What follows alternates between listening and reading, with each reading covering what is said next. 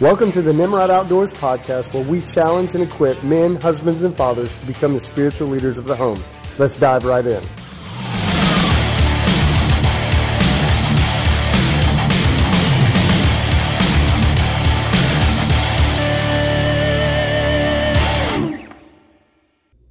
Well, hey guys, it's M.A. Dozier with Nimrod Outdoors, and we have another great podcast for you guys this morning.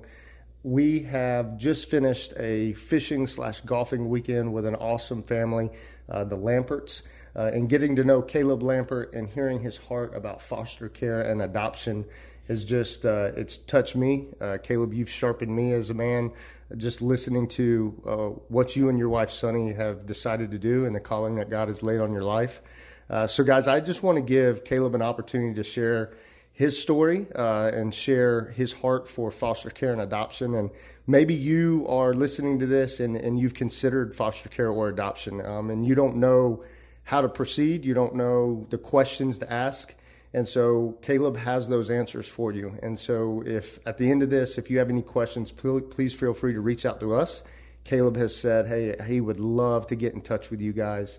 But without further ado, Caleb, tell us a little bit about your story. Tell us a little bit about who you are, your wife, and what God, the path God set y'all on. Absolutely. Well, M.A., thank you first just for the incredible weekend. It really has been a special time where I was able to bring my oldest son, and it was a great time of connection with him as well as my dad. So we had all three generations of men. So thank you for this weekend. It's been incredible. But yeah, our background, so to be blunt up front, growing up, foster care was not at all on my radar. It's not something that was necessarily a part of our family's DNA, so it was very foreign to me. I really wasn't even introduced to the idea until I got to college, where I met my now wife, Sonny, on our first day of classes freshman year. She actually comes from a very large blended family. She's one of 7 kiddos, 4 of which were international, either medical visas or foster to adopt kiddos. So she actually introduced me to the idea and made it clear early on in our relationship that, hey, this is something I'm passionate about. It's something that's going to be a part of my background, but also my legacy. So, hey, if you're interested, you're going to have to get on board with that. And so over time, honestly, I kind of hoped she'd forget about it because the idea was just very scary to me. Again, I had no exposure to it. I was an only child, actually, so I didn't even have a concept of, just typical traditional sibling rivalries and that type of thing. But over time, we were probably married about 6 years, and during that time, it would come up here and there from Sonny's heart, but I had not really thoughtfully considered it. But by that point, I was kind of at a stage where I was wrestling with this idea of dependence on God, and what was I really dependent on Him to come through for me on a daily basis. And I really couldn't name anything specific, M.A. It was challenging. Sonny was in school. I had been in school, working multiple jobs, but I didn't feel like we were really leveraging the gifts that God had put inside of each of us to expand His kingdom. And so Sonny's vision was clear. I prayed about that and thought about what are my unique giftings and do they line up with the world of foster care and adoption. And so I thought about it and I thought, well, He's really given me the gift of exhortation, I think, encouragement. I'm passionate about showing people their value in God's sight and that they've been redeemed by Christ. And we'd also been confronted with the fact that Georgia in particular was the 6th state as far as the number of kids in the foster care system. So the need was clear. I felt like my giftings lined up with that population of people who were frankly abandoned, neglected, rejected entirely, harmed in some ways.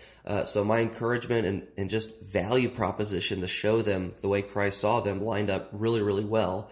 And from all of that, I didn't mention I work at Chick-fil-A, and one of Chick-fil-A's philanthropic arms is called WinShape, and they had just stood up this program with Chick-fil-A staff called WinShape Foster Care, where they'd partner with staff and their spouses to take in sibling groups up to 3 kids. And so I jumped in obediently. We began the training, and it was terrifying. They went through just the background of these kids and how vast the spectrum really is. Some of these kids come from none of them are good situations, but some are like voluntary surrenders of the parents where they know, hey, I just got 1 or 2 loose ends. I really want to work on this to provide a stable home. I need to put my kiddo in foster care for a few weeks, a few months. And then others were just the worst thing you could possibly imagine times 10. So it was very scary.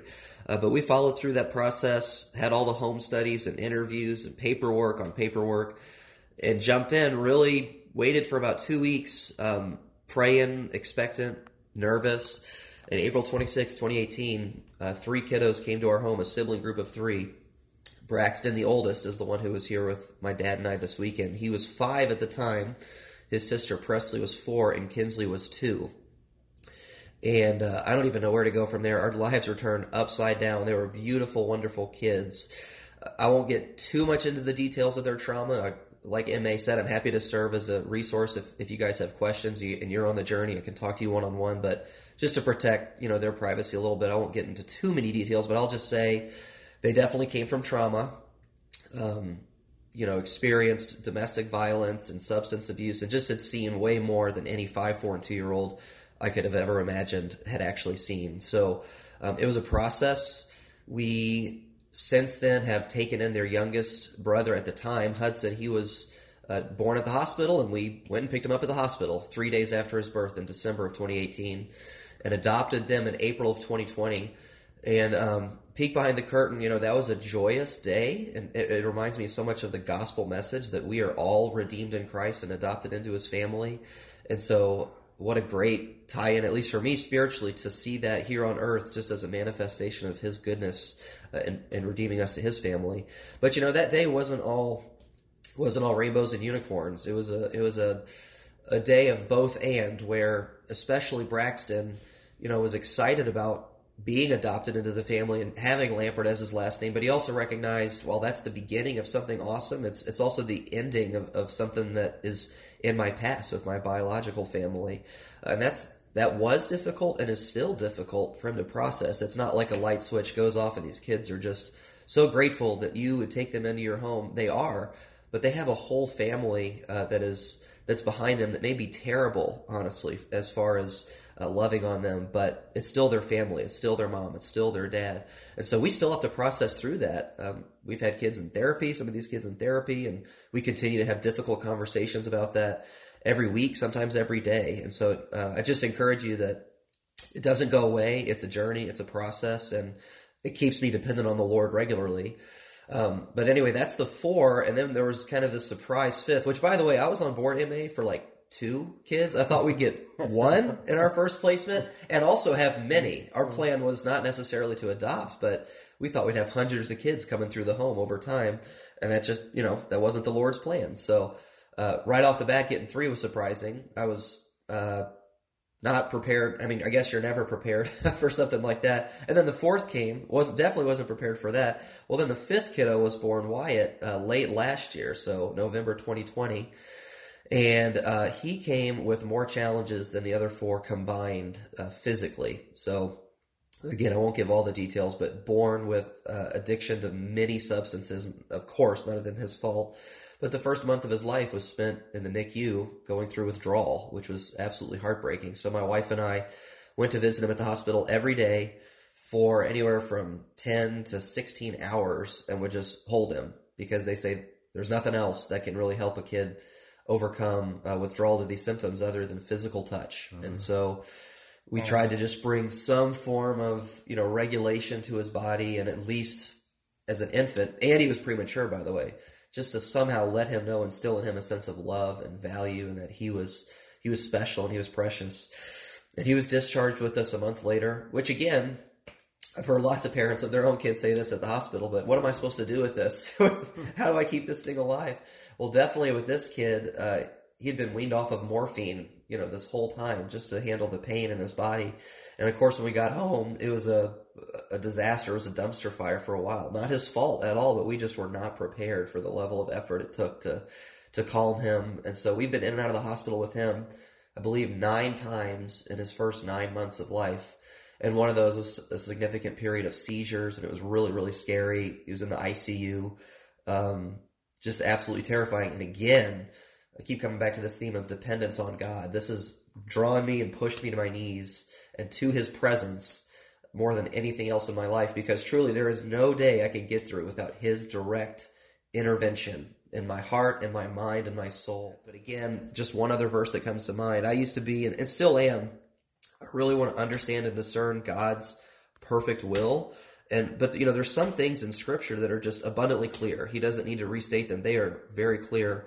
And so when I read in James as a part of this journey, I guess, of should we do this, should we not do this, James is clear about taking care of widows and orphans in their distress and being a father to the fatherless, right? And defending the defenseless.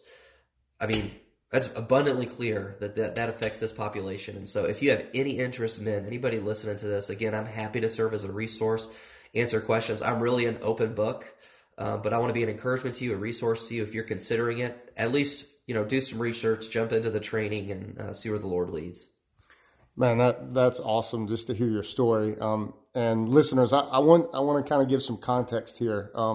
So Caleb is 30 and his wife is 31. So if you're listening to Caleb talk, he's a young man. This is not something that they've raised their own kids and done later in life. And you've actually not had any biological kids yourself. And so this is your first go. And now you got 5 kids. I got 2 with 1 on the way, and I'm overwhelmed. So I can't imagine. So Caleb, just real quick, give a little summary of talking about you mentioned hardships, but you also mentioned the value that comes from it. But let me just ask this one question. What makes it worth it to you? What continues to drive you to continue to do this? And there has to be, I firmly believe, knowing you just this weekend, that there's an eternal purpose there. But talk on that a little bit about just God's calling in your life of this. Well, the most direct thing that comes to mind is Jesus' last command to his followers before being ascending into heaven, where he says, "Go and make disciples of many nations." And so that's one big component. Is I view this as almost like evangelistic outreach. Like it is our mission to draw these kids to Christ and to put them in an environment where he's at the center. And so that's one big component. But again, I would also go back to these kids are coming from, in many cases, absolute rejection. And because of that, in many cases as well, they have to take on this role actually as a parent. Braxton had a lot of that even at 5 years old. And so that, for me personally, that was just heartbreaking to know the trauma that they've been through and the role that they're playing, where that shouldn't come until later in life. They should be allowed to just be kids who are light, right? Jesus talks about having childlike faith. And some of that is just a lightness and a curiosity and a wonder about the world. And these kids were just, that was almost beaten out of them. It had to be out of survival almost, especially in the case of Braxton. And so just this mission of trying to restore their innocence, bring lightness to them and say, hey, you know what? We've got your siblings. You don't have to parent them. You don't have to lead them. You don't have to provide for them. We've got that. What can we do for you? How do we create an environment where you are free, you are light? We talk a lot about that, where Jesus' yoke is easy and his burden is light. That's a truth we continue to come back to. That, guys, you don't have to take on the weight of the world. What happened to you is wrong, but there is redemption in that. And so that's kind of the last part I'll say is we want to help be agents of healing for their pain, but we don't want them to forget, in a sense, like how they felt or what they learned from that experience, so that they can bring it to others, other kids in the future, other adults even, who have been through a similar background to them. They are uniquely qualified and have credibility to speak to those people about, hey, there is healing in Christ. Let me tell you about him. Versus someone like me coming in and saying, well, I really don't have that background, but there's hope. Sometimes that's enough and that's effective. Absolutely. But it takes it to a whole nother level if we can help champion these kids to use their background to touch others for Christ and expand his kingdom. Yeah, man, that's awesome. And earlier in your testimony, you tested on that we are, because of the price paid by Jesus on the cross, we have the availability to be adopted into the family of God. And what an awesome testimony that is. And it's living out through the life of your wife and you, going forth and being protectors and being providers for those that can't fight for themselves. And man, how encouraging it is. And just getting to know you, Caleb, let me tell you what, man, you sharpen me, and I appreciate that. And I know you sharpen everybody else you come around. Chelsea and I talked the other night, and we were just dumbfounded just by the faith and the just tenacity you have to move forward. And you even shared with me you and Sonny's vision of possibly having a ranch in which gives other foster parents a chance to get away and get a break. Man, that just shows me how big of a heart you have. Like, you're in the thick of it now, and yet you are still looking forward. And so thank you for just following Jesus where he's called you. And guys, again, if you've ever thought about fostering or you've ever thought about adopting, and you have questions, I don't have all the answers, but I can hook you up with Caleb. And so if you have questions, reach out to us and let us get you hooked up with the right people that can allow you to just foster in an awesome opportunity to bring kids into your home and love on them and show them the light of Christ. And so, Caleb, thank you so much for being with us. Thank you for taking the time to talk with us. And we look forward to many, many more trips with the Lamperts and having y'all out here and loving on y'all the best way we can. So. Love it.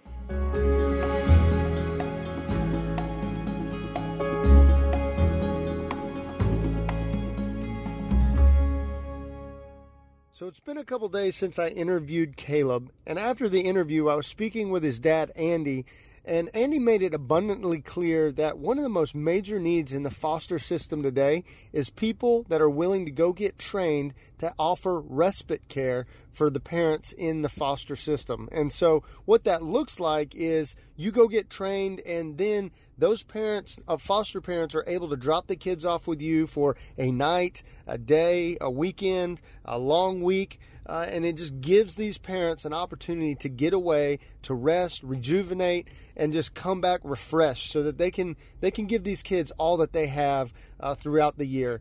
This is something that is very needed, and it's something that is kind of unspoken. It is, y'all become superheroes in this situation when you sign up to offer respite care. And most parents aren't going to ask for it. It's something that we just have to come up beside them as the body of Christ and love on them. And so the more and more people that can get trained in order to just watch these kids on a brief basis to give these parents time away is huge. And so if maybe you've thought about fostering, but you're not ready to dive in full bore and have kids with you, live with you full time, this is a great opportunity for you to get your foot in the door and say, hey, I want to know what this is all about. I want to make a difference, and I want to show these kids that they are loved not only by their parents, but by us and by Jesus. This is your opportunity. And so if you'd like more information, like Caleb said, reach out to us here at Nimrod Outdoors, and we will get you connected with the people that can give you all the answers you need to make this happen. But again, thank you guys for listening. Thank you for just supporting Nimrod Outdoors and all that we do. And thank you for pushing forward the kingdom of Christ. Y'all have a great day.